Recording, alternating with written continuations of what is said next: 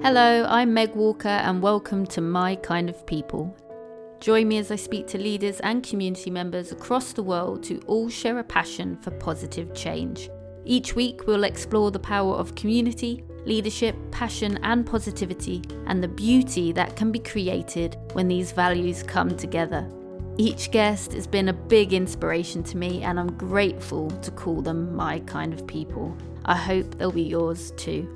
I'm so excited for us all to connect really soon, but until then, I'm sending big love, good vibes, and positive energy. Who are your kind of people? Welcome to today's episode. It's my absolute honour to introduce you to Connor Price, a Canadian actor and recording artist with a huge talent and passion for rap and hip-hop music.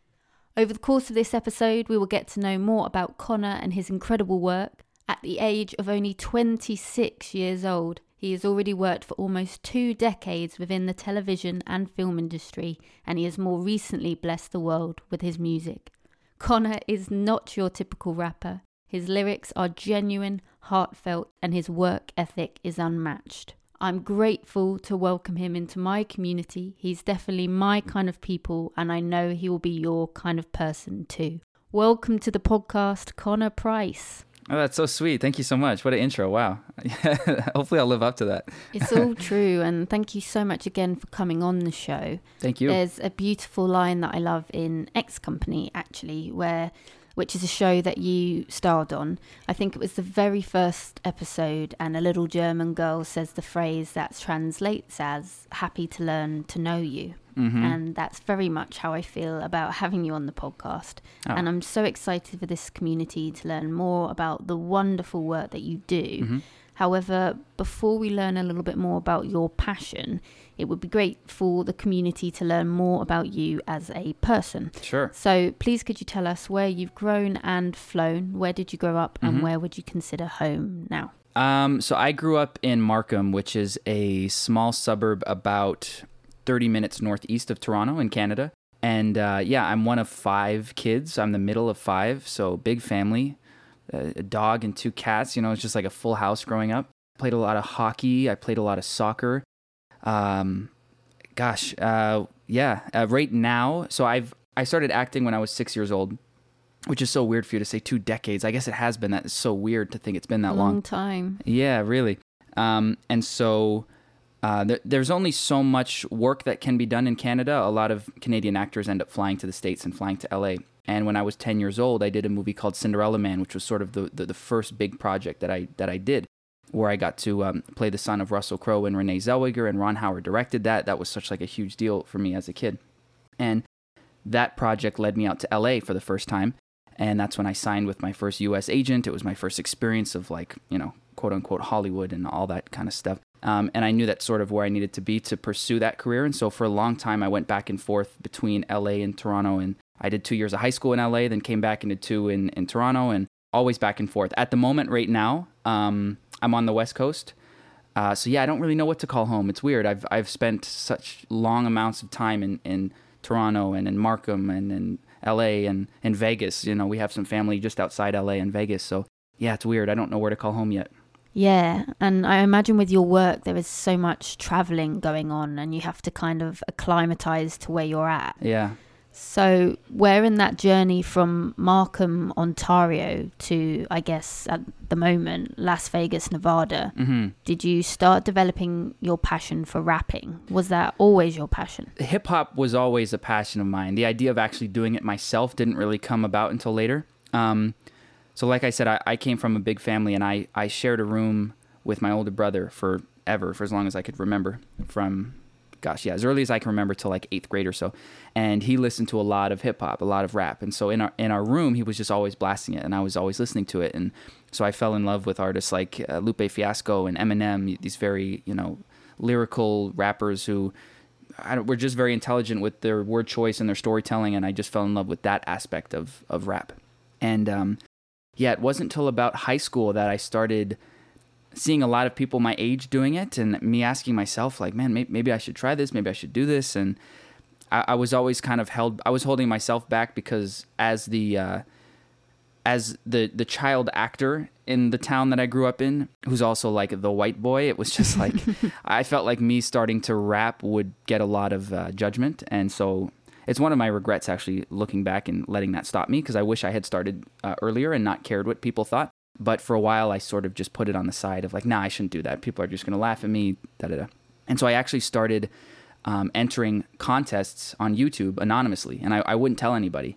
I like had my own microphone. I connected to my laptop, and I told my parents it was for like a voice audition. You know, I was like an animated character in something, and because I didn't want to tell anyone, I didn't want judgment even from my family. And I would enter these contests, and I entered 3 of them, and 2 of them I won. And that sort of gave me, the confidence to be like, okay, maybe I am good at this. Maybe people will take me serious. And then, sorry, long-winded answer here, but then I eventually shared it with Brianna, who at the time was someone I was dating, who's now my wife. And she was the one who like convinced me to really go for it. She was like, she instilled that confidence and was like, no, this is great. Like, you need to put this out. And then, yeah, around 2018, I put out my first EP.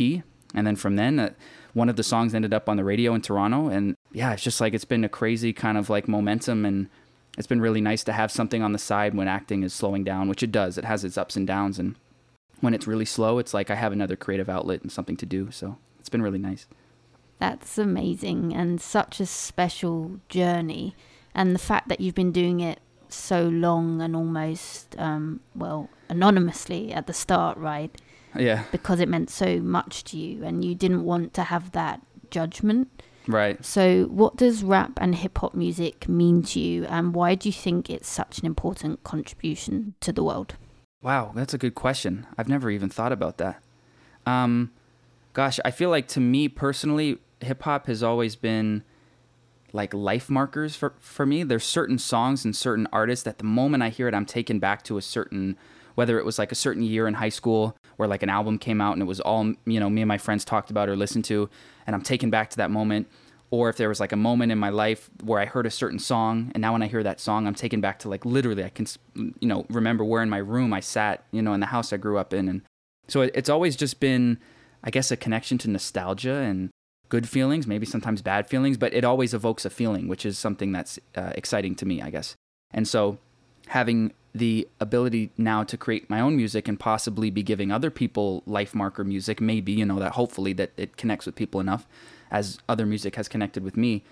Yeah, I think it excites me that any time I hear a beat and I can think like, wow, maybe I can make something out of this that someone will like have on repeat, and 10 years from now listen to it and be brought back to a memory, like it could mean something to them more than just a song they heard at a club or something. So yeah, I guess that's the excitement, is knowing that there's a chance that my music could affect someone the way that music has affected me. Yeah, absolutely. And I think music is such a powerful tool to do that. I mean, I remember I always smile whenever I hear a song from the Eminem show. Oh, there you go. Yeah. My brother would, I would steal it from my brother's room. Mm-hmm. And the only reason my brother got that is he would put it on a list for my nan to get at Christmas. Because my parents would have said no. And he was like, I will send innocent Nan into the store and ask for these albums. I love it. Yeah. I love it. So some of them slightly interesting titles for my nan to pronounce. Right, in the record store. Exactly. Yeah. Let alone listen to. I hope she didn't listen to on the car ride home. Like, wait a second, what is this? She would be mortified when he would then play it for her and show her what she bought him. Right. It's funny you say that, because that's actually one of my earliest memories of hip hop. Is I had this friend whose older brother was obsessed with Eminem. And he was around the age where he could like get the CDs and you know, we couldn't, just because it's so, you know, mature content, kids shouldn't be listening to it. And so he always had them lying around his room. And so me and my friend would like steal them and like bring them to the basement, plug it into the like little, radio speaker, whatever it's called, CD player. My God, this is ridiculous. We've had a long line of technology since. I know, my gosh. And I just remember like listening to it and just snickering at, you know, every time he said something inappropriate or swore. And yeah, gosh. That was that's so funny that you recalled something similar. Yeah, it was such a playful time, but I guess music really does have that nostalgia feel to it. Mm. And did you have any inspirations growing up as either an artist or like a leader? Did you have any mentors on your journey? Mentors musically, actually, no, not at all. I've definitely had mentors from the acting side. There's been a lot of projects I've worked on where there's been a certain actor that I connected with, that I stayed in touch with, that I continue to talk to. But yeah, as far as music goes, no, I've never had a mentor. There's been, so the two artists that I am inspired by a lot, early on, it was Donald Glover. Childish Gambino is his, music name. Yeah. So he was somebody who I immediately connected to, because even prior to music, he used to do these comedy skits on YouTube for this YouTube channel called Derek Comedy. And I remember my friend showing me them like really early on, like 2006, when YouTube just came out and they were posting their earliest videos. And just thinking he was so funny. And I started following his career. And then he was writing for 30 Rock. So I'm like, wow, this guy can write.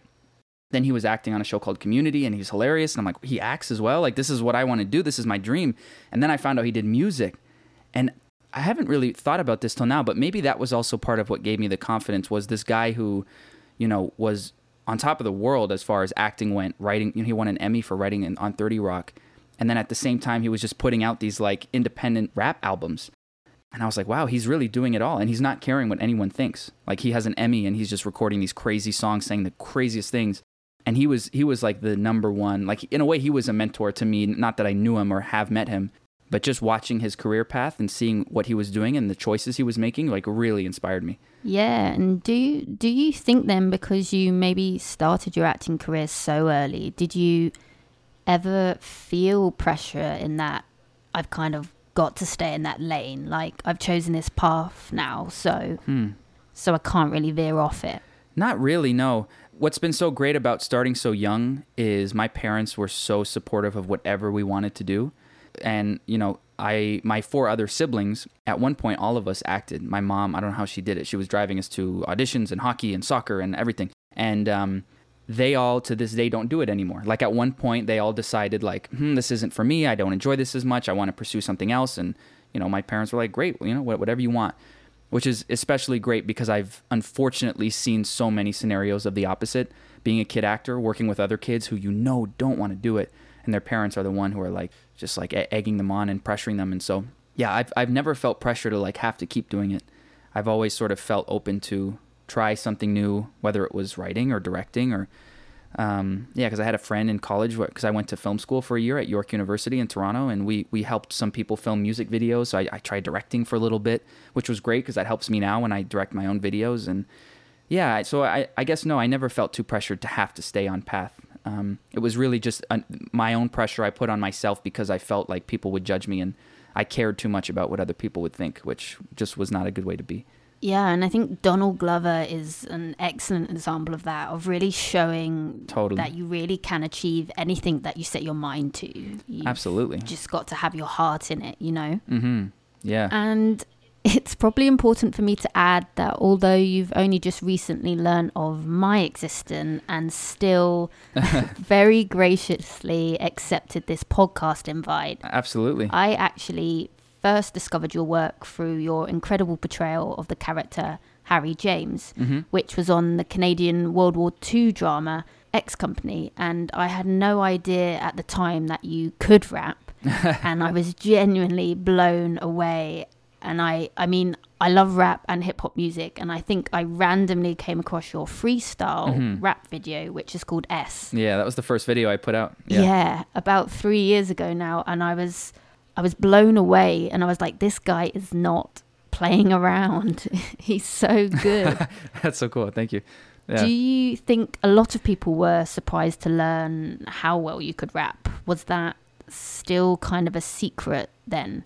Had you told many people that that was a talent of yours? Yeah, I think there were a few people that knew, like, because I had some friends, like, around high school where we would, like, freestyle for fun. We'd be in the car listening to music and just, like, a random instrumental, and we'd freestyle. So there was, like, a handful of people that knew that I could rap. But I feel like there's a big difference between just being able to rap and then being able to make, hopefully, like, a good song.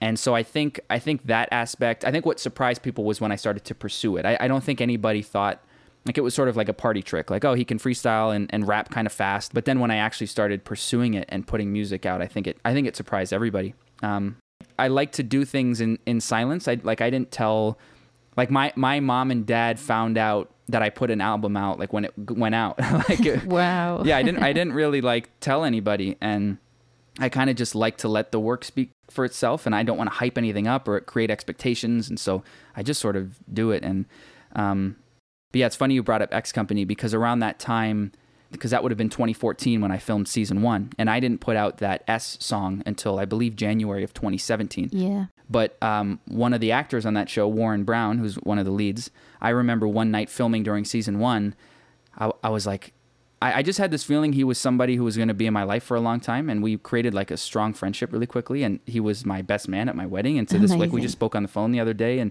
we're still very close. And I just had this feeling that he was somebody who I was going to know for a long time. And one night it was just me and him, and I was like, hey, I want to show you something. And I showed him my music, which was something I don't show anybody. Yeah. But for some reason I just trusted him, and I shared a song with him, and he like had such a positive reaction. And so he was somebody that knew that the music was coming. But yeah, for the most part, I didn't really tell anyone. Yeah, and I think it's a daunting feeling for anyone to release their work into the world, especially something that they're so passionate about. And I guess in the acting world, you're often speaking the words that someone else has written, and you're working on the project as part of a cast. Mm-hmm. So what does it feel like to be working as a solo artist and also releasing your own words into the world?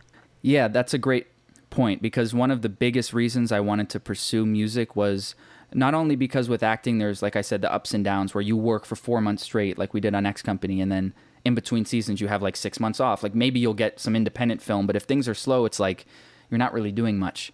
And so I wanted to fill that space by being creative in another way.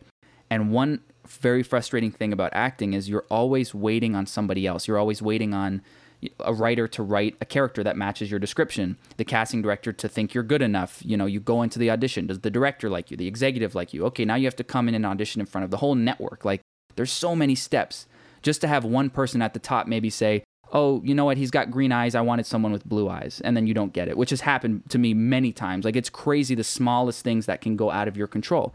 And even going down to it, when you're on set, you're saying the words someone else wrote, and a lot of times it feels like you have no control. You're always waiting. Where with music, I have complete control. I can decide what music, what instrumentals I want to pick. I have my own microphone and my own interface that I'm using right now to record this interview, which I record a lot of my vocals on. Like Typical Rapper, I recorded on this microphone. I learned how to mix and master my own stuff. Now my brother-in-law, who's incredible at it and does it for a living, he does it for me. But at the start, I just learned how to do it. You can distribute your own music on, Spotify and Apple Music using websites like DistroKid. And I had full control. I could say what I wanted. I could share my perspective. I could put it out on this date. No, maybe next Friday. I create the artwork on Photoshop. Like, I have complete control from start to finish of what I say, how it goes out with the video we choose to do. And it's incredible. It's like, it's so freeing creatively, and also really is a nice balance of like being able to be in control. Definitely. And it must be so empowering to be able to have that ownership and pride over your own work. It's true. And I mentioned it a few times already, but I've always been so inspired by your lyrics. I think they're so clever and authentic. Oh, thank you. And with every new song that you release, I'm always excited to hear your wordplay. I think particularly there's such a playfulness to your work in that as well. Yeah. I'll be walking along listening to it, and I'm like, that's so clever. Oh, well, thank you. Yeah, that's definitely something I take pride in. That, like I said, my earliest like influences, Eminem and Lupe Fiasco, these are all such like lyrical artists, and I've always been attracted to that cleverness. Even Donald Glover, he's got some great like creative lines. But it's also probably one of my downfalls is sometimes I take a little bit too long to write, because I almost put pressure on myself. Like, oh, people are expecting something lyrical, now I have to be clever. And then the moment you try to force yourself to be clever, you're not. So I've been trying to find that balance of like not feeling like I always need to be clever, but if it happens, great, use it. But yeah, no, I appreciate you saying that, because I feel like nowadays, especially people who listen to hip hop aren't really expecting it anymore. It's almost like a dying thing to have like wordplay and clever lines and stuff. Yes, and that's something I love about your work is the authenticity. And for example, your song Group Chat, I find incredibly powerful, and I think it has a very important message on how our actions can affect others. Yeah. When you're writing your lyrics, why is authenticity so important to you? And how much of your raps are usually based on your own truth versus maybe a more universal truth? Yeah, good question. How do I answer that? That's such a great question. I feel like for the most part, the music that I connect with is always a unique perspective. Yeah, so even someone like Drake, who's like this huge, massive, like megastar, he still has so many songs where he's sharing his own perspective, his own opinion, even something that maybe happened in his day that just seems so mundane, but like he does it in a way and he says it in a way where it's so specific to him and only something that he could understand going through. And that's something that I've always been inspired by. Donald Glover does that a lot, just talking about his own perspective, because I feel like songs nowadays are always almost too general. That was one of the reasons Typical Rapper, I made that. It was just like literally, here's why I'm not like, what you'd regularly see from a rap song, and even talking about what kind of car I drive and, my Jetta. It's just like such specific details that really don't mean anything, but in reality, they mean everything because it's specific to me. So yeah, I always try to pull from a personal experience or like a personal opinion. Yeah, and I love Typical Rapper because as a fan of your work, it's so satisfying to listen to this song because you really do seem to break the mold as an artist. Was that a conscious decision? And do you think there are any misconceptions when it comes to rap and what people think you should look like and what it should involve? I think so, yeah. I think it was definitely my kind of response to people who would either hear my music or even when I just tell people like, oh yeah, I make hip hop, their initial reaction is always like okay, like either assuming it's bad or assuming that I'm doing something that isn't authentic to me. So it's like, but no, I can make rap music that isn't what you would expect, because people do expect, something that has to do with a nice car or a girl or chains or money or this or that, which all the power to people who make that kind of music if it's authentic to them. But not everybody is making that kind of music. And so it was just a reminder that like, hey, I can make that kind of music and make it cool and make it fun and have something that people maybe want to like dance to and vibe to.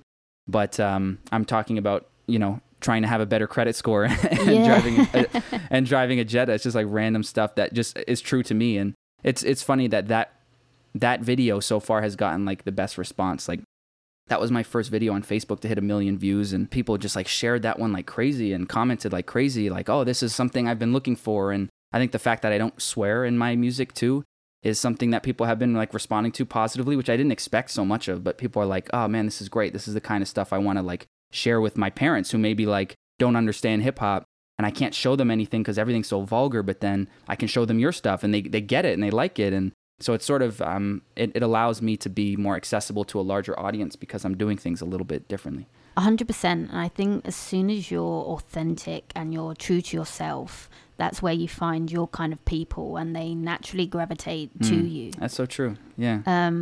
And as I say, I love that about your music. And there's something with Typical Rapper. I feel like a lot of people will have responded positively to that because it does kind of break your thought. You're like, hang on, is he talking about his Jetta? Right.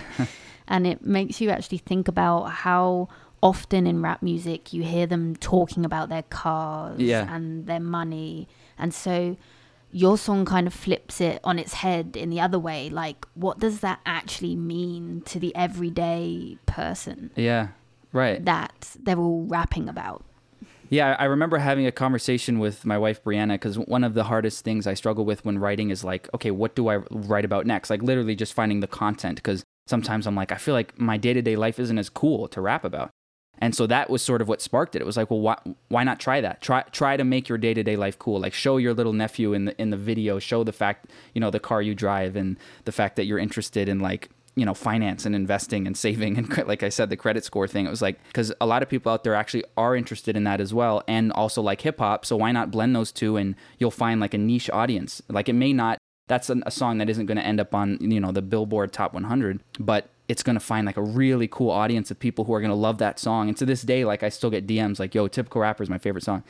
Or like somebody the other day made a montage of like him playing video games because he has this YouTube channel and he used Typical Rapper as like the music in the background. I'm like, wow, yes. I never expected that to be like the cool montage song. And now it is. It's like, wow, that's so cool. That's awesome. Yeah. I love that.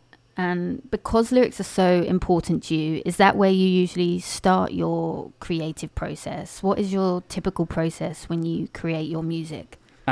It's changed quite a bit recently. At the start, it was like I wasn't working with producers much, so I would find instrumentals on YouTube to write to, like very well-known, like Eminem instrumentals or whatever, and I'd try to write my own lyrics to it, and then I'd have like a verse written, and then try to find an original beat to go with it. So it was like, yeah, the lyrics came first, now let's find a beat. Where now it's the complete opposite. I have, luckily, a lot of producers who just like send me music all the time, and they'll send me like packs of like, you know, anywhere from 2 to 10 different beats, and I'll go through and listen to them. And if I like one, I'll open up a new Logic file, and I'll just hit record, and I'll just record my first instincts of the beat, whether that's like humming a certain melody, whether it's saying a certain word or a certain phrase or a certain flow pattern. Like, am I rapping quickly? Does this make me want to rap slow? Am I loud? Am I low key? It's like, what's the tone of my voice? And I think even with acting too, it's so important to trust your first instincts when you read a script. And it's very similar with music. It's like, whatever you feel the moment you hear the song, like I want to record that, because then I can go back, listen to it, and find maybe a word I liked or a phrase I liked, or this melody worked, let's put that here. And I sort of structure the song that way. So now it's just like, I sort of just let my instincts take over, and I even just will gibberish, like flow gibberish. Like, I'm not saying anything. I'm just trying to find like a certain flow pattern. And then I'm like, okay, I like that. Now let me fill in the blanks with actual words, and afterwards doing that, I'll connect the dots. So that's sort of my process at the moment. Nice. Mm-hmm. And I think another thing about you that is not typical, I mean, I wish it was, but I don't think I've ever met an artist as humble as yourself. Oh, that's so sweet. I think if someone were to watch any one of your videos on YouTube, they would find not only endless comments of praise for your music, but also response of gratitude from yourself personally to every single comment a fan has left. Yeah. And I think that's such a beautiful act of leadership. What does your community mean to you? And has your community changed as you've continued to evolve as an artist? I wouldn't say it's changed. It just continues to grow, like slowly but surely, which is cool. Like every time I put a video out, which is so great, one of the things YouTube does is it shows you, it compares how well your video is doing to other videos at that same time. So it's like in the first 2 hours and 45 minutes, here's how your other videos did. And the newest video is, doing a little bit stronger. So each time there's more viewers, there's more comments. It grows slowly and slowly, but every day, and which is great. And so the audience hasn't changed. There's just more of it.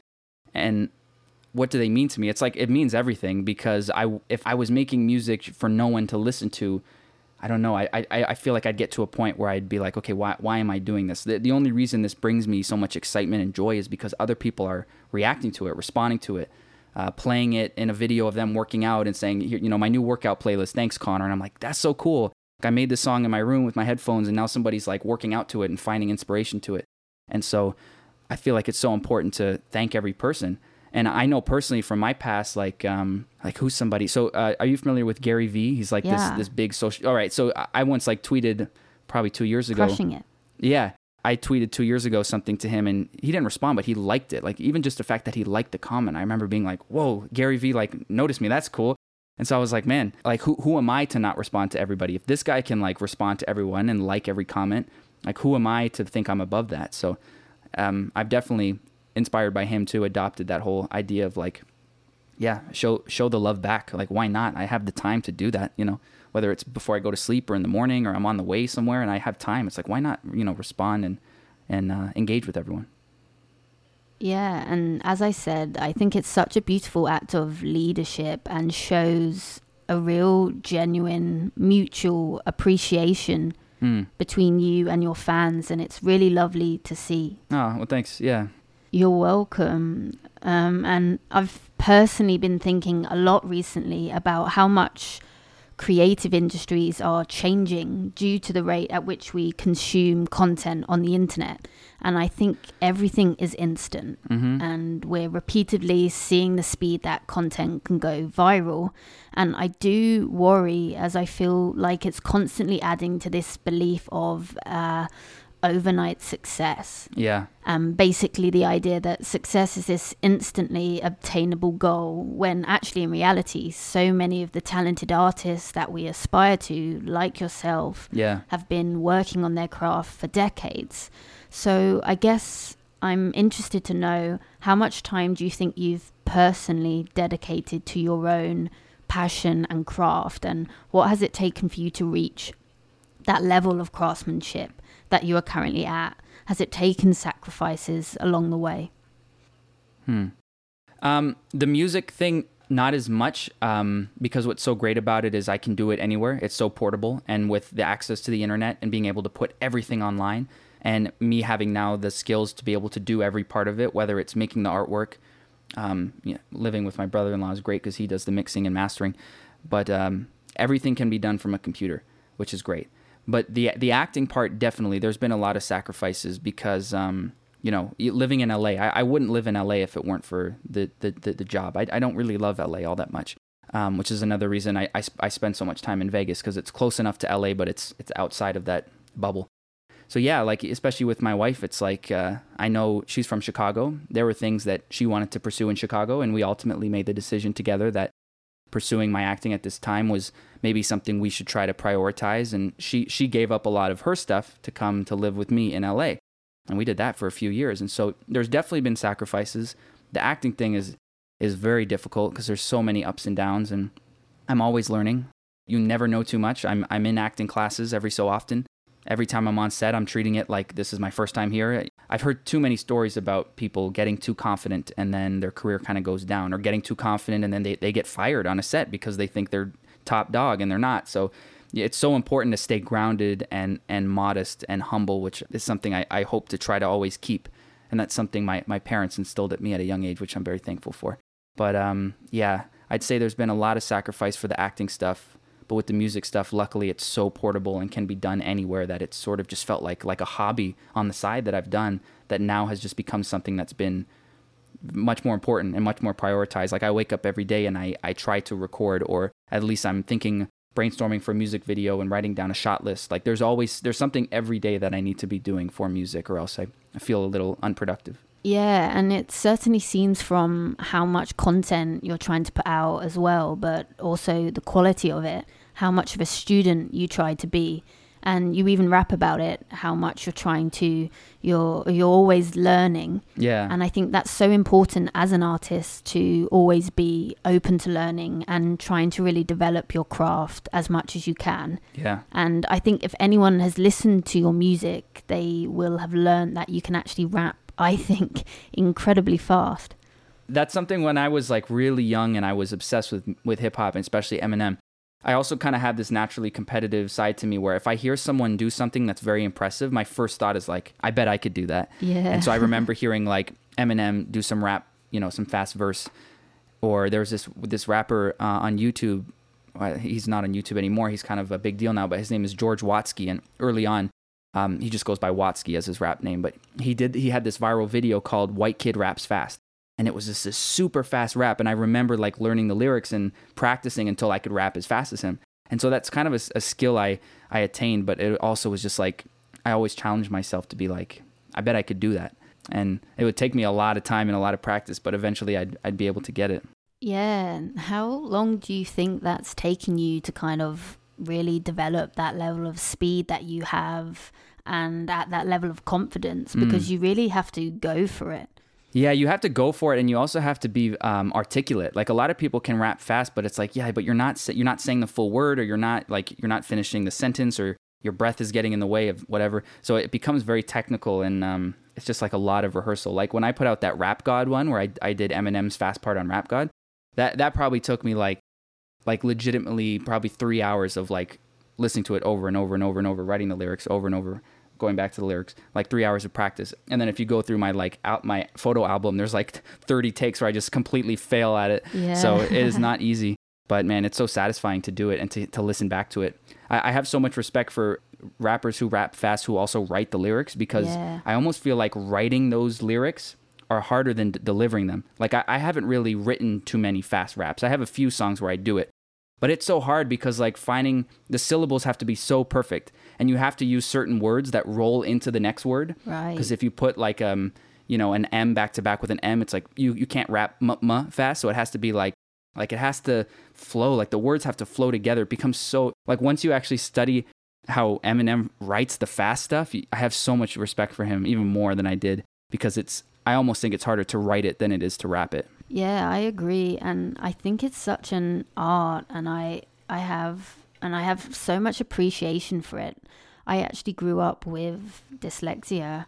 I only found out I had dyslexia when I was 21. Wow. But with me, yeah, I was late in the game to it. But growing up, I'd get my words mixed up and the wrong way round, and it was something I was quite embarrassed about, and because I didn't know I had dyslexia. Yeah. I would secretly make notes in like a book or on my phone, and I'd actually try and make up kind of my own raps and rhymes. Oh, cool. As a way of starting to use words with intention. Because I find actually there's so much thought that can go into a rap, because it's got to rhyme and it's got to have this pace and beat. Yeah. And that was something, even though I didn't necessarily want it to for like a career or necessarily perform it. Sure. It was actually something I used as a tool to kind of help me be a little bit more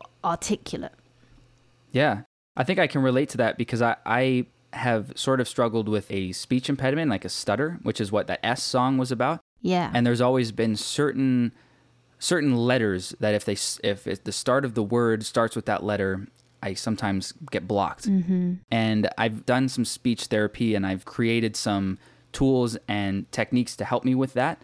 And I'm very careful about the words that I choose, and I'm always thinking ahead. And sometimes if I think I'm going to struggle with a word, I'll find a syllable for it so I don't have to say the original word. Yeah. Which is then where acting gets tough, because the words are written and I have to say them a certain way. And there's been multiple takes out there where I've had to restart because I stutter a word so bad. But that just happens. And I find the more I am confident about it, the less I stutter. The more I worry about it, the more I get caught up, which I'm sure might be the same for you, right? The more you're in your head about it, the more you're going to screw up. Absolutely. And so the rap thing has been great too, because now it's like there's so much confidence in when I can do that well, because I'm saying every word's on beat. Even if I'm rapping fast, it's like, wow, I can really do this. Like I have the ability to do it. And so it's definitely also just giving me some confidence in the way that I, deliver words and deliver phrases, and it's helped with that a lot. Yeah, I can definitely relate to that. And it's also with what you said at the start of like how much you love creating, because it's a part of your craft that you can take ownership of. And even though I didn't have ownership kind of as a like career wise or hobby wise, it was more I finally had ownership of what I was saying. So it was something where I could kind of build that confidence and kind of get over my shame around it, I guess. Sure. By actually being able to be like, right words, you keep escaping me, and I keep getting you jumbled up, but I'm actually going to sit with you, and instead of being embarrassed, I'm going to try and take some ownership and actually find how clever words can be, and how playful you can be with it. So I can definitely relate to that. Yeah, I actually have a verse 2 of S that I never put out, and I don't know if I ever will, but I sort of went overboard with the whole concept of like, because sometimes S is one of those letters I struggle with, and I wanted to challenge myself to write a verse where every word in it started with an S, or at least, almost, because sometimes you have to say of and you can't, but it's like as many S's as I could, and really just go overboard with it, and like really like you kind of said, like take advantage of it, like go the opposite way instead of being afraid of it, like almost make myself try to fail and really challenge it. And that was fun. That was such a fun verse to write, just kind of thinking of every single like Steven Spielberg screenplay script, SS soldiers and all these like S words, and then trying to put them all together. That definitely was like the longest I've ever spent trying to write something. Yeah, I don't know if I'll ever put that out, but yeah. I think that's why I have such a soft spot for S. That's probably one of my favorites you did. Not only I think the initial reaction of like, okay, Connor can rap really well. Right. But also, I related to that so much. And seeing you, how much fun you were having in that video, and kind of pride and that ownership of the word S that you've been struggling with for so long. I guess I really related to that. Oh, that's so awesome. Thanks for putting that out into the world. Well, thank you for listening to it. No, that's so great. You know what was really cool about that video was that, like I said, it was my first video I put on YouTube, and somebody had posted it on Reddit, and they posted it on the subreddit called Listen to This, which has like 2 million active users or whatever. And they made the title like guy who grows up with stutter writes rap or something like that. And like overnight it went like viral. It got 30,000 views in one night. Wow. And I remember just being like, holy crap, like this can't be normal. Like my first video, like this is just too lucky.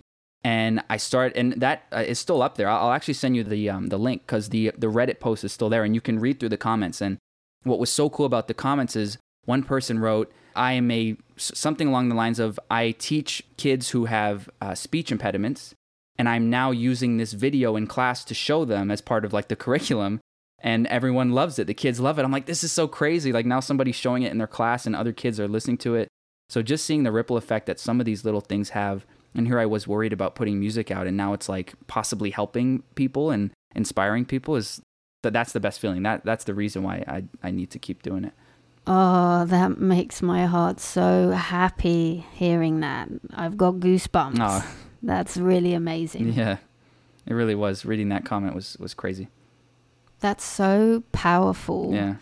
And it's so special to see the journey from S to then you have your own EP now, The Four of Clubs. And that especially from someone who's followed your journey the whole way from that first video, that was so satisfying as a fan of your work. Oh, cool. Because you really didn't hold back. Yeah. And I think each song on the EP as well is so different. It's kind of has its own theme and sound as well.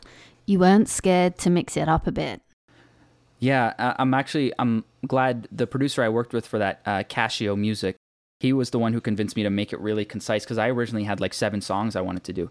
And he was like, dude, trust me, like these are the 4 strongest ones. They're so different. Like just keep it these 4. And for a while I was like, I don't know. And I was like, well, it is called Four of Clubs. That's kind of cool, with the 4 and the 4. And then I just sort of went for it and just kept it concise but different. And each song kind of had its own universe, like its own like feel to it. Even the way it was mixed, my vocals sounded a little different on each track. And I was still in the phase of, I feel like I'm still in the phase of trying to figure out what my sound is and what I can do and what sounds best for me. And yeah, that's cool that you thought that. Well, yeah, that's what I liked about it, because it's each song had its own intention, but you could also see that you're kind of still figuring out your own place as an artist. Yeah. But what I loved is that you didn't conform to having to stick to exactly the same theme throughout the album, which I think, well, it's an EP, but that's what you can often find is they try and group songs together that sound the same. Yeah, it's a good point. And I know Starter Pistol is definitely, I think you released that first. Am I correct? Yep. Yeah. And that in itself is so fun and quite loud. It really is kind of like a pistol. Yeah. And then I heard Outside, and I was like, this is completely different. So different, yeah. Yeah, so that was fun. It's a lot of fun, and it's so amazing to see your journey along the way. Oh, thank you. Going back to the earlier topic of online content, you seem to have been working really hard recently to build your social media presence. Yeah. Over the last few years as a way to promote your art. Do you feel a growing sense of responsibility over the community you're building as both an actor and a rap artist? I guess I'd ask, what do you mean by responsibility? When you've got a social media platform, you are responsible for all the content you are putting out there and all of the people that are viewing it. And I especially think in this day and age, it can be very much be a numbers game on social media. About how many views, how many likes. And it can sometimes be quantity over quality. Yeah. And as you're building a bigger audience, do you think that's changed? How much responsibility you are taking over the quality of content and what you're putting out, I guess, and what kind of content you're putting out on the internet? Yeah, I feel like I definitely, it's still so, it sucks how important it is to kind of play the game of the numbers. Not that I'm ever like only posting stuff for numbers, but I sort of have to be aware of like, okay, what stuff gets engaged with the most? Okay, why? Okay, well, what can I do on this next song to kind of bring that in a little bit more? Because it's so frustrating. I remember hearing someone say like, you could spend like $1 million on a song, get the best, production and the best mixing and mastering. But if you spend $0 on promo, no one's going to hear it. But the other way around, if you create like a crappy song, but put millions of dollars behind it on like Facebook ads and this and that, it's going to do really well. And it's like, yeah, that's really frustrating. So in a way, you kind of have to play the game. If you really want to like find success in something, which I do. I really would love to like, it'd be so great to like live off music. At the moment with music, I'm definitely not making enough to like live off of it, but it's cool to see that it's having an impact and that, some people are maybe buying merch, or prior to iTunes being completely out of it, people were actually like buying the song, and that was really cool. And so, yeah, there's definitely a big responsibility of the community in making sure that people are hearing what they want. Some people are like, oh, I like songs more like Typical Rapper, or I like more melodic songs like you. And so I'm trying to like please everybody by putting stuff out. But at the same time, thinking about, okay, what do I want to say next? Like, what's the next message I want to get out? But how can I do that in a way where people are going to actually hear it and listen to it, and making sure that it might, land on a certain Spotify playlist or something. So yeah, at the end of the day, it's like you kind of have to play the game. You have to understand how the algorithm works and stuff like that. Sorry, I don't know if that answered your question. No, it did. And I think it's kind of a complex question, because I think it is such an interesting time to be an artist as well. I mean, as I was growing up, the biggest way to see how an artist was doing, it was by how many like CDs were being bought and actual records. Yeah. Whereas now, when you've got everyone has to have such an online presence. It's this almost like this immediate feedback. Yeah. And how much content people can sometimes feel as well that they have to create. Whereas before, people would go away, make an album. Yeah. It would be released. Right. Okay, great. So this makes me think of a lot of things. So I think, yeah, that consistency is so important. There's this artist named Russ. I don't know if you're familiar with him. Yes, yeah. And I loved your cover. Oh, cool. Awesome. Nobody knows. So he's been a big inspiration to me because he's somebody who kind of figured out how to do it, like how to stay true to himself while still in a way like kind of hacking the system and making sure that everybody was hearing what he was doing. And so he realized initially he was doing that whole thing. Like you said, you'd go away from a month or 2 months, 3 months, make an album, come back, go away, come back. The moment you go away with how often people are switching to different things and finding new artists, it's like you kind of fall off their radar, which as much as it sucks to say, it's just how it is. Even with how we watch Netflix shows, like all of a sudden I like switch shows and I'm like, wait, I forgot about that other show I was watching. Yeah. It's like, what? How did I forget? Like I was so invested and now I'm invested in this. You can change so quick. And so he realized that when he put out albums, everyone was listening to the first song and then going somewhere else. Okay. Maybe listening to the first 2 songs, going off. The view count would slowly go down, down the track list. So he's like, okay, how about I just put out one song more consistently? And so in 2016, he put out a brand new song every Friday on SoundCloud, and every song slowly started getting more and more. And then he had a song called What They Want, which like blew up. And then he had everyone's attention and he put his album out. And so I'm sort of trying to adapt that, where you maintain quantity as well as quality, because all his songs are good. And I wouldn't allow myself to put out something I wasn't happy with just to meet a quota of like, oh, I need a song this week, so just put out that one I don't like. Yeah. And I thought he did that really well. I'm not able to work or write as quickly as he is. Hopefully one day I can. I take a little too long. So I'm trying to put out a new song every 2 weeks. Yeah. But that's sort of my game plan, is like trying to maintain the quantity, but the quality at the same time, because yeah, if you take too much time off, people kind of forget, which sucks, but it's just how it is. Yeah, no, it's so interesting you say that. And I think, yeah, I guess it really is important now to find that balance, as in a way it is how the industry is working at the moment. Yeah. And as long as you are doing it authentically and with good intention, Yeah. you do kind of, I guess you need to know the numbers to play along with Yeah. the game. Yeah.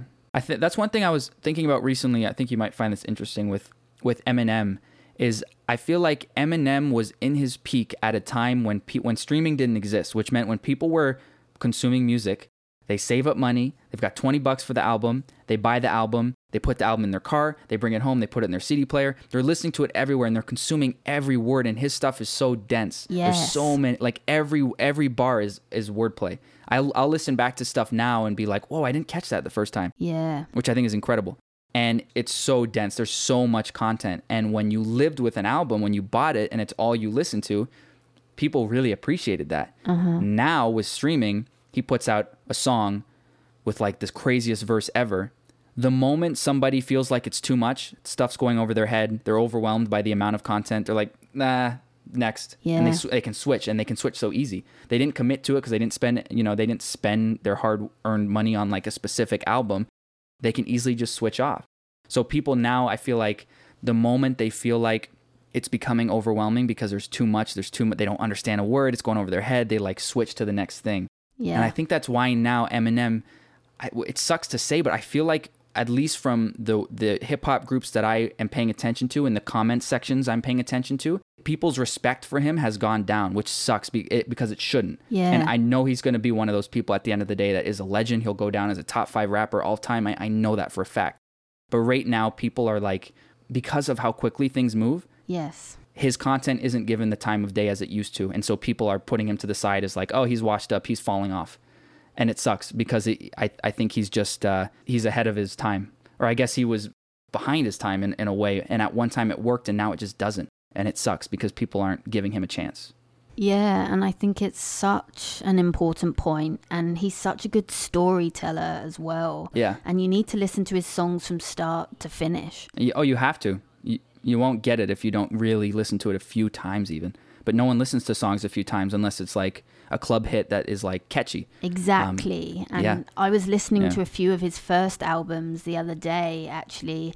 Even going back to it, I've listened to them so many times, but just being like, Yeah. he's so quick and so technical. so technical as well. Yeah. And I think him and like even artists like The Streets. Oh my God. I love The Streets. Wow, that's so cool. Yeah. Mike Skinner, right? Yeah, exactly. And Yeah. they've got such an authentic beat, and they've got almost like this dialogue going on with all of their songs, and they've just recently released new music, and it's so interesting to see them do that in this kind of new instant social media time. Wow. I used to love The Streets. I got to listen to their new stuff. Yeah, it's good. But Yeah. even though I'm a big fan, I can find myself getting distracted, and I'll listen to a song here and there. Whereas Yeah. before, when they'd bring out their new CD, I used to like devour it from start to finish, you know? Yeah. No one does that anymore. No one consumes albums as a whole. Yeah, and I can even see my own kind of patterns and processes changing. So I'm like, Right. I've got to go back because I think our I do too. brains are getting used to this new pace, I guess. Yeah. I find I've really recognized that with the artists that I find myself listening to most often. It used to be the very like 90s old school Mos Def, MF Doom, super lyrical type stuff. And now I find myself really listening to more kind of like more mainstream stuff, whether it's Travis Scott or a lot of Drake. I think that's why Drake is so freaking successful over the years that he's had, is because he's been aware of that change in the listener's attention span. And in a way, if you listen back to his older stuff, it was very storytelling driven, and he had some very clever bars. He doesn't get credit for that enough, but he has his moments of being very clever. And now he's aware of the fact that people don't really want that anymore.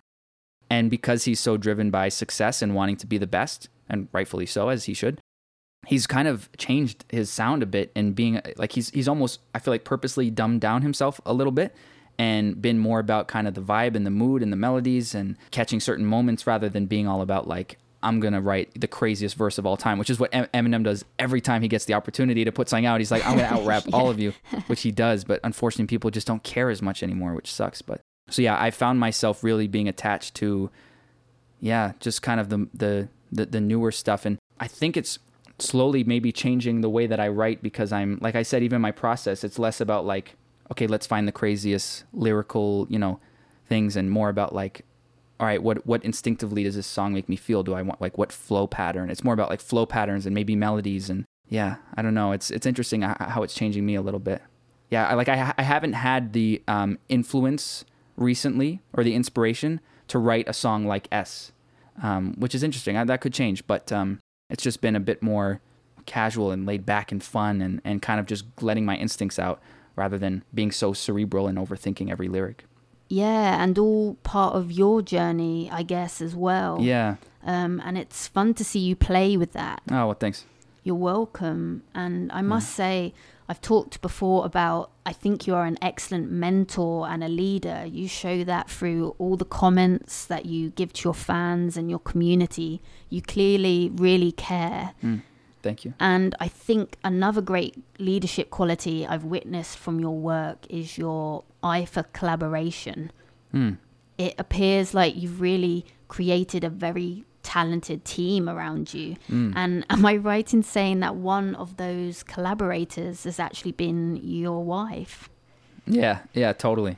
Oh, she's been with me for everything. So yeah, I mean, we could have a whole other podcast about like how we met, our story, because we met when I was 10 years old, she was 11. We met in LA because her little sister used to act, and we've just been friends forever. But now we've been married for it'll be coming up on 4 years. Yes, she is somebody who has been like my number one supporter, my number one fan. She influenced me to like put the music out and start taking it more serious. And even when we were kids, she always held a camera around. She filmed everything. And we still have like these videos of when we were kids, which is so great. I put a few up on my Instagram if you scroll back a bit. So she's always had a love for that and a good eye for that. And so, yeah, she shoots all my videos pretty much so far. I edit them, but she shoots them all. She holds the camera.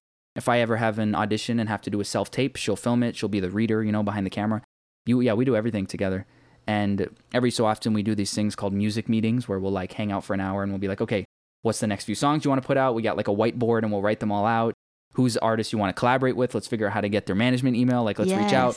She's such like an entrepreneur in that sense and very good at it. And she's very driven, which inspires me, because that's something I lack, is like self-motivation. I find it's hard for me to motivate myself. Yeah. But whenever I'm with collaborators and with a group or someone else, I always find it helps me. And so, yeah, I find she really helps me. Like, she really motivates me. And when we need to get stuff done, like between the two of us, she's just got so many skills that I don't have. And we can just get stuff done, whether it's doing a music video or figuring out how to get a hold of someone, or it's been really, really fun. Yeah, well, I see the credits on your videos and I'm like, what are y'all having for breakfast? Right. You are such a power couple. Oh, well, thank you. Yeah, and even Christian, who is my brother-in-law, he's like just this music genius. He plays every instrument, he sings really well, but he also produces and mixes. And so I've been recording in his studio, his little home studio, and he mixes everything, he masters everything. When I did that song, that was much more melodic. He was like trying to help me figure out like how to sing certain notes and stuff. Like he's been a big help for me as well. And so, yeah, I feel like between the three of us, there's like from start to finish, we can just put an entire album out, from the artwork to the music, to the production, to the video, to the edit, to the promo, which Brie is so good at because she's very good at marketing. And that's what she does in her job outside of her own thing. Yeah, it's been so great. Just the three of us can really just like do everything, which is so nice.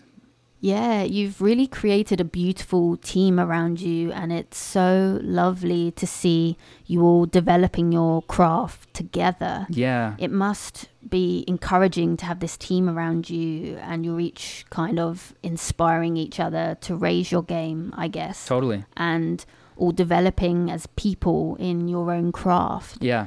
And in an industry that is often very process-led and requires a lot of patience, I can imagine that encouragement is hugely important. Yeah. So how else do you manage to stay positive and motivated? I think it's just perspective. It's like just reminding myself how lucky I am. Even if I do have moments where, like everyone does, I get in bad habits sometimes of like comparing myself to other people my age who might be doing more than me. But then I also have to remember, like, there's this quote I really like. It goes something along the lines of compare yourself to who you were yesterday, not to who anybody else is today. So it's like, only focus on like, what did you do yesterday? What kind of person were you yesterday? What did you achieve yesterday? Let's do more today. Like only focus on you and what you're doing, because you also don't know what someone else is going through. They might be doing more, but they might be upset. They might have relationship problems. They might have health problems. Like who knows? And so I just have to have that perspective of knowing the core people around me are healthy and happy. Yes, perfect. Like what am I worried about? Like, man, I think that's just important. It's like to remind yourself how bad things could be going. And if they're not, it's like, be happy. Okay, you got a song that didn't do as well as your last one. It's like, who cares? Like get back on the horse and do it again and just keep going. Just be consistent. That quantity is like, keep it going. I love that. And I always see things in life like data acquisition, like it's either a blessing or it's a lesson. Totally. So if that didn't go well, you've got this free data and information to like work on that. Yeah. So, okay, what didn't work there? Perfect. I'm going to use that for next time. It's a great point. I think about that often because there are certain moments in my life where if I make a mistake and it's not like a huge life-changing mistake, I'm almost happy because I'm like, great, I won't make this mistake twice. And this mistake could have happened in a time when it meant more. So now that it's like not as impactful and I'm now aware of that, like you said, it's like a lesson and it's almost a good thing. It's like, yeah, I'm not going to let that happen again. Yeah, absolutely. I think we've learned to almost be afraid to fail, right? Totally.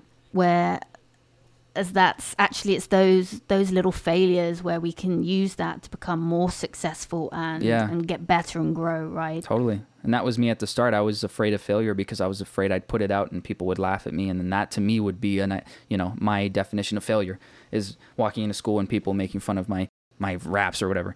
When in reality now I look back and it's like, that's one of my biggest regrets is not starting sooner, because the moment you start, you just improve so quickly, whatever it is you try to do. And I look back and sometimes I wonder like, I wonder what kind of music I'd be making now if I had started like 3 years earlier in high school when I should have. But, you can't really do that. Then you just play those games in your head. But yeah, the point is that, you can't be afraid of failure. Every person you know of who's achieved something, whether it's those stories like, Michael Jordan getting dropped from his high school basketball team or J.K. Rowling getting, denied by however many publishers. It's like all these people, like, it's almost like a requirement for success is you need to fail. 100%. I've yet to hear a story of somebody who's had massive success who hasn't also had a story of equally massive failure. So I agree. It's so important.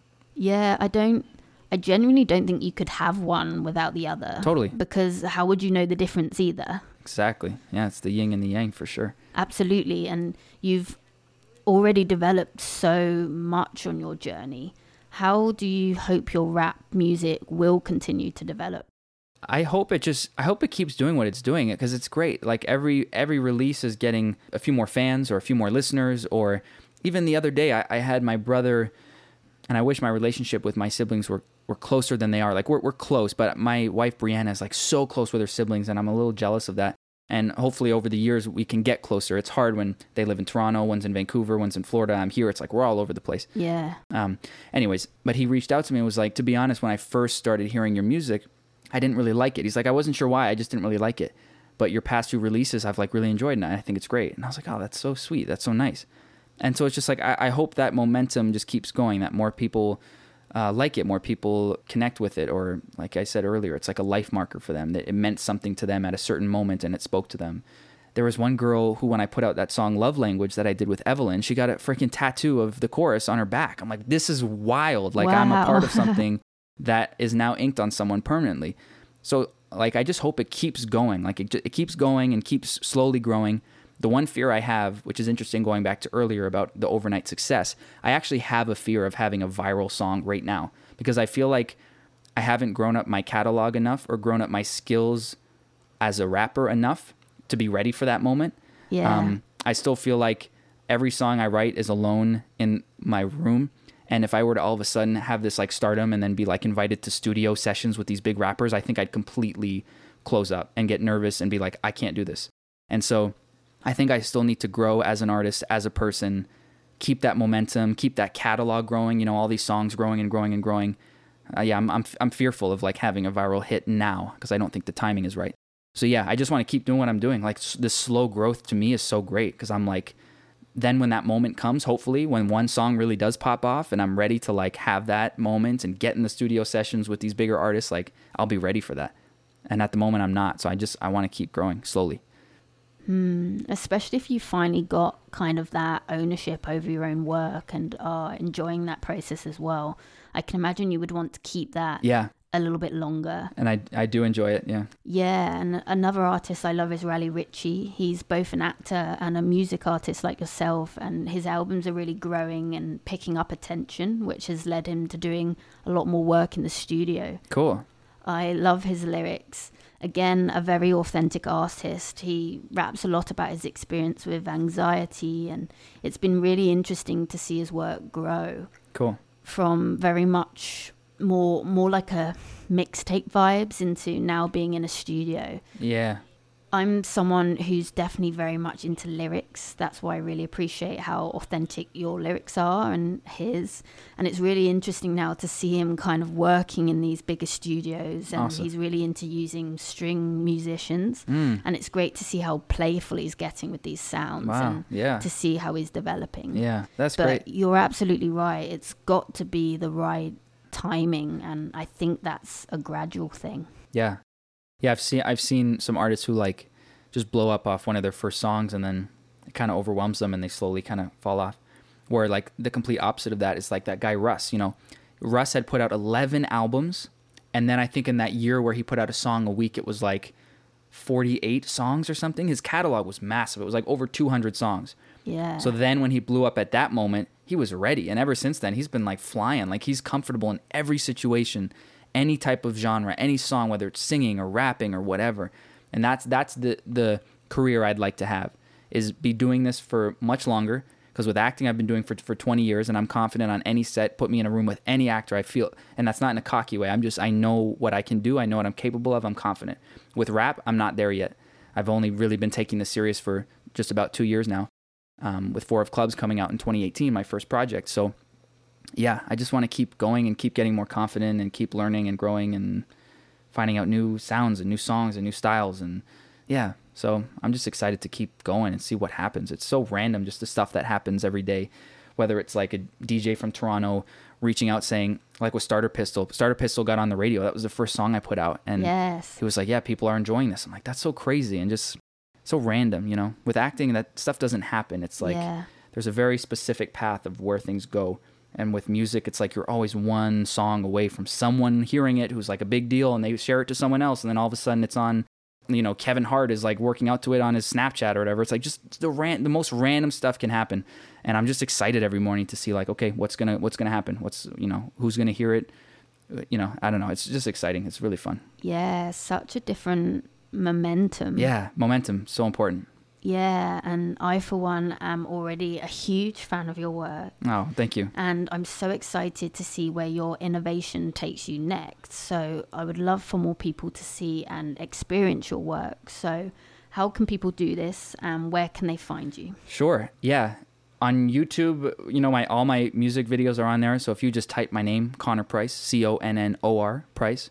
It's funny, I recently learned there's this young artist who's like 20 or so. His name is also Connor Price, but he spells it with he spells it with one N. I think he was on like Britain's Got Talent or something. Okay. Like Sean and Connor Price. And so I can't tell you how many people have followed me. And then I put out a video of a rap song and they DM me. They're like, "You do rap now?" I'm like, "Wait, what?" They're like, "Yeah, you were on Britain's Got Talent." I'm like, "No, we're wrong, Connor." So yeah, Connor Price. Instagram, Connor Price _. Twitter, Connor Price _. Spotify, wherever you listen to music, Spotify, Apple Music, just type in my name and you'll find my profile, and all the songs that I put out will be there. Yeah. Amazing. And do you have any upcoming events or projects people should particularly look out for? Just continuing to put out a song once every 2 weeks, like with a music video. So trying to be consistent with that. As far as acting goes, with like the whole COVID thing, like nothing is being shot. So that's been so slow, which has been great because now I get to work on music a lot more. So yeah, nothing to share on the acting side, but on the music side, just a lot more songs, a lot more singles like ready to go. Yes, and you've just had one come out, right? The Birds. Yeah, The Birds came out on Friday with a music video. That was really fun. Yeah. which I loved. And it was so full circle for me because we were going to do this podcast, and in S, you have that bird jumper on the sweater. You're right. Wow. Yeah, that's so right. And so I was like, from the first video I saw literally to the last video I've seen, there's that bird. Nice. You're right. You're right. I was thinking about that because I was like, what should I wear for this music video? And sure enough, I'm looking through my closet. I'm like, oh, here's a sweater with a giant bird on it. Perfect. And then I thought, wait, but I've worn this in a video. I was like, no, it's so long ago. Like, only one person is going to remember that. And here you are. I ruined the whole thing. No. It's all good. I love that sweater. Yeah, that's cool. You're the first person to make that connection between that was the same sweater I wore in my first video. Yeah. Yeah, well, I loved it. It was kind of full circle to see what a journey you've been on. So yeah, you're right. Wow, that's so cool. Awesome. And just before we wrap up, can you leave us with any words of wisdom? Are there any words of advice that have served you well? It's funny. I've thought about being asked this question because I spend a lot of time watching interviews, and a lot of artists are asked that. And I find they always give kind of the same general answer of like, oh, follow your dreams, don't give up, which is true. All that stuff is important. But I always like to give something more specific and something that you can really, really hold on to. And one thing that I've never heard being said in an interview, and it's very specific to music, so anybody who's maybe pursuing music, but maybe if you're not, you could take something from it.